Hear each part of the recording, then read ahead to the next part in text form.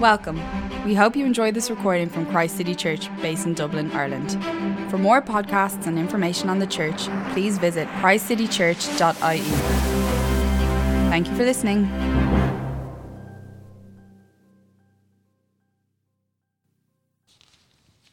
Hi everybody. I'm a bit nervous, so I'm just going to go straight in. Hi, my name is Karina. I'm 29. I'm Irish, but I spent 12 years of my life in Wales, which is where I started to learn about God. None of my family are believers in Christ, and I am the only one. So I never grew up around a Christian family until I was taken into foster care at the age of 12 and placed onto a child protection until I was 18, which meant that I was in the hands of the care system until I turned 18. I had got a fairly hard upbringing, and I was taken out of school at a young age to be a parent to my brother and sister. My mother and stepdad were alcoholics and drug abusers, and growing up I never believed in God.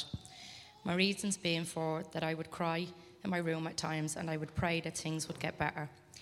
I'd pray to God for help, and I'd kneel at my bedside asking him to take away the pain of the physical, emotional and mental abuse that my parents' addiction was having on me and my brothers and sisters. With tears rolling down my face, there was many times I'd pray to God. I'd ask him not to take my mum, and she had attempted suicide many times, and this was a very scary experience. Most nights I'd pray and nothing would happen, and for many years things just got worse rather than better as my mum drank and became more violent, so I lost complete faith in the Lord. Then one day social services came, took me and my siblings into foster care. I prayed that we would not be separated, as my brother and sister were younger than me and only knew me as their protector and safety. But we were separated, miles away from one another in separate foster homes, and this really broke me. I'd felt that I had lost all of me. I became very angry at God. I told him that I hated him, that he didn't exist, and that the Bible was just a make-believe book, just a fairy tale for people like me who wished and believed that there was such a person as God to love me and save me. However, God had got different ideas, as my very first foster home I went to were Christians, and looking back now, I can see this was God's plan. They were amazing people. We'd go to church, pray before meals. It took me a very long time to come around, but I did. I started to pray again, told God I was sorry, asked him for forgiveness, and thanked him that I was very happy in my foster home. As much as I missed my mum and siblings, I felt safety and secure, which is something I hadn't experienced before. I had home tuition every night after school to catch up. However, I came home one day from school, and my foster carer sat me down, told me they loved me very much and wanted to keep me, but that they had decided to retire from fostering children due to her mother being terminally ill with cancer. I was then placed into my second foster home, which was miles from friends I'd made. There were other children there in foster homes who were around my age.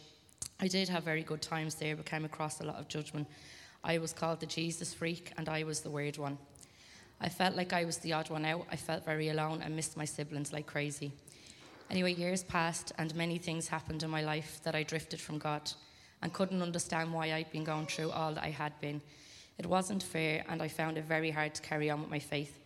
When I turned 18, I was released from the care system, so I came home to Ireland to live with my gran. I went to college, studied childcare and child psychology. Then at the age of 19, I met a guy who at the time I thought was the answer to my problems. I gradually started coming back to God and thanking him. 6 years into the relationship, his dad became ill and he turned to alcohol, and that's when our relationship deteriorated. He became aggressive and controlling. This is where I got out of the relationship because I grew up around alcoholism, and I was determined to protect my children from anything that I'd been through. I prayed and made the decision that when I found out I was pregnant, that I'd break that vicious cycle. Again, I asked God why always so much heartache in my life, 3 children to raise alone and to move away just like my mum did. I had got disputes with my landlord at the time because he wasn't fixing issues in the apartment, and there was a lot of damp issues. I then came home one day to find that my locks had been changed, so this left me and my children in homelessness. We moved from place to place. We lived in B&Bs for a year, and this was one of the hardest things I've ever had to do. Surrounded by people on drugs and very intoxicated, it was a very anxious experience, and I was then diagnosed with post-traumatic stress disorder. I felt that I was a failure as a mother, and I tried to be as strong as I could. Anyway, the good news is 2 years later, I met the amazing man who is now my husband. We are married and have a baby girl, Jasmine, and I love him very dearly. Through him, his family, I have gained a mother that I never really had, and I gained a family that I never really had. So I thank God, because that's all I ever wanted. So when did God speak to me? When my biological mother returned to Ireland, it brought up many memories and feelings for me. She was in Mountjoy prison and I had been crying for many weeks, feeling down. And at the stage where I just said to God, just take me. I don't want to feel this pain no more. I was suffering very bad with depression and I wasn't able to feel I could be strong any longer. I decided to go to the prison to see my mum, and coming out of the prison gates, I put my hand on the wall and I cried. A woman came up to me, tapped me on the shoulder and said, "Dear, don't cry, for the Lord has counted your tears and he is always with you."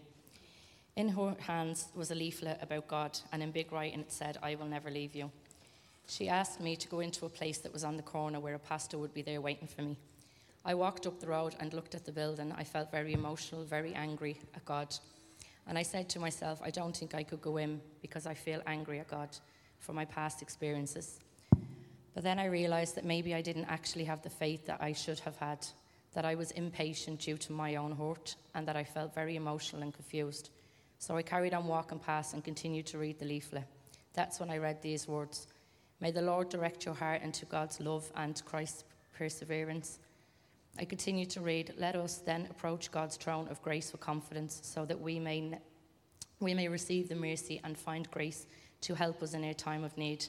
But the part that caught me then was, "For the Lord your God is gracious and compassionate, and he will not turn his face from you if you return to him."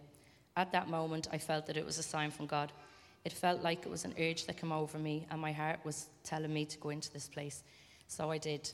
I turned back, walked in, and there was a pastor who welcomed me and started talking to me. "My child, why are your eyes so red? The Lord has counted your tears, and he is always with you." He asked if he could pray for me. He put his hand on my head and prayed for me. He said that God had brought me here to him today, his child, to him today, to pray for all the hurt, pain. He said, "Can I pray for all of your hurt?" I said, "Yeah." He prayed, put his hand on my head and said, "Release all depression, anxiety, and be gone in Jesus' name. I demand you to leave her body." And that's the day I truly found God, or actually God found me. I had this calm sensation from my head to my toes, and all I can describe it as is the feeling of being completely healed. All of a sudden, I felt that I could no longer cry. I felt that, cry. So leaving the building, I felt quite nice and calm, and that's the day I found Jesus. So that was the day that I started praying. I went and bought my very first Bible. I prayed to find a church, and that's when God brought me here to Christ City Church. Since finding God this time, my life has changed for the better. I have 4 amazing children, a husband, and a family-in-law who have welcomed me from day one. Now I have God, I feel I can face anything because I know that I have the Lord by my side. I know he will never leave me and has never left me, even though I felt he did. I used to hold grudges. My attitude towards my past and my future has changed, and I have a totally new outlook on life. I feel more hopeful for my future, and now that all this time God was with me, I just chose to be distant myself from him because of what I was experiencing at the time. But actually, God had a plan for me, and that all I went through was to make me the strong person I am today and to bring me back to God and allow me to help others. So today I want to be baptized because I want to commit myself to God and to be new in Jesus Christ. I know that without God, my life is full of misery, heartache, and that with God, it is filled with unconditional love. I am free from sin and filled with peace, so I'm not just sitting on the fence any longer, and I'm making that full commitment. He has been my saviour through all the hard times, even though I thought he wasn't, and I now know that heart and soul, that he was there for me, and there's no words to describe the love. I am now free from sin. Making this commitment to God makes me very happy because all of the times he has never left me, and I know that deep down. So I want to spend the rest of my life becoming closer to God and being the person he wants me to be.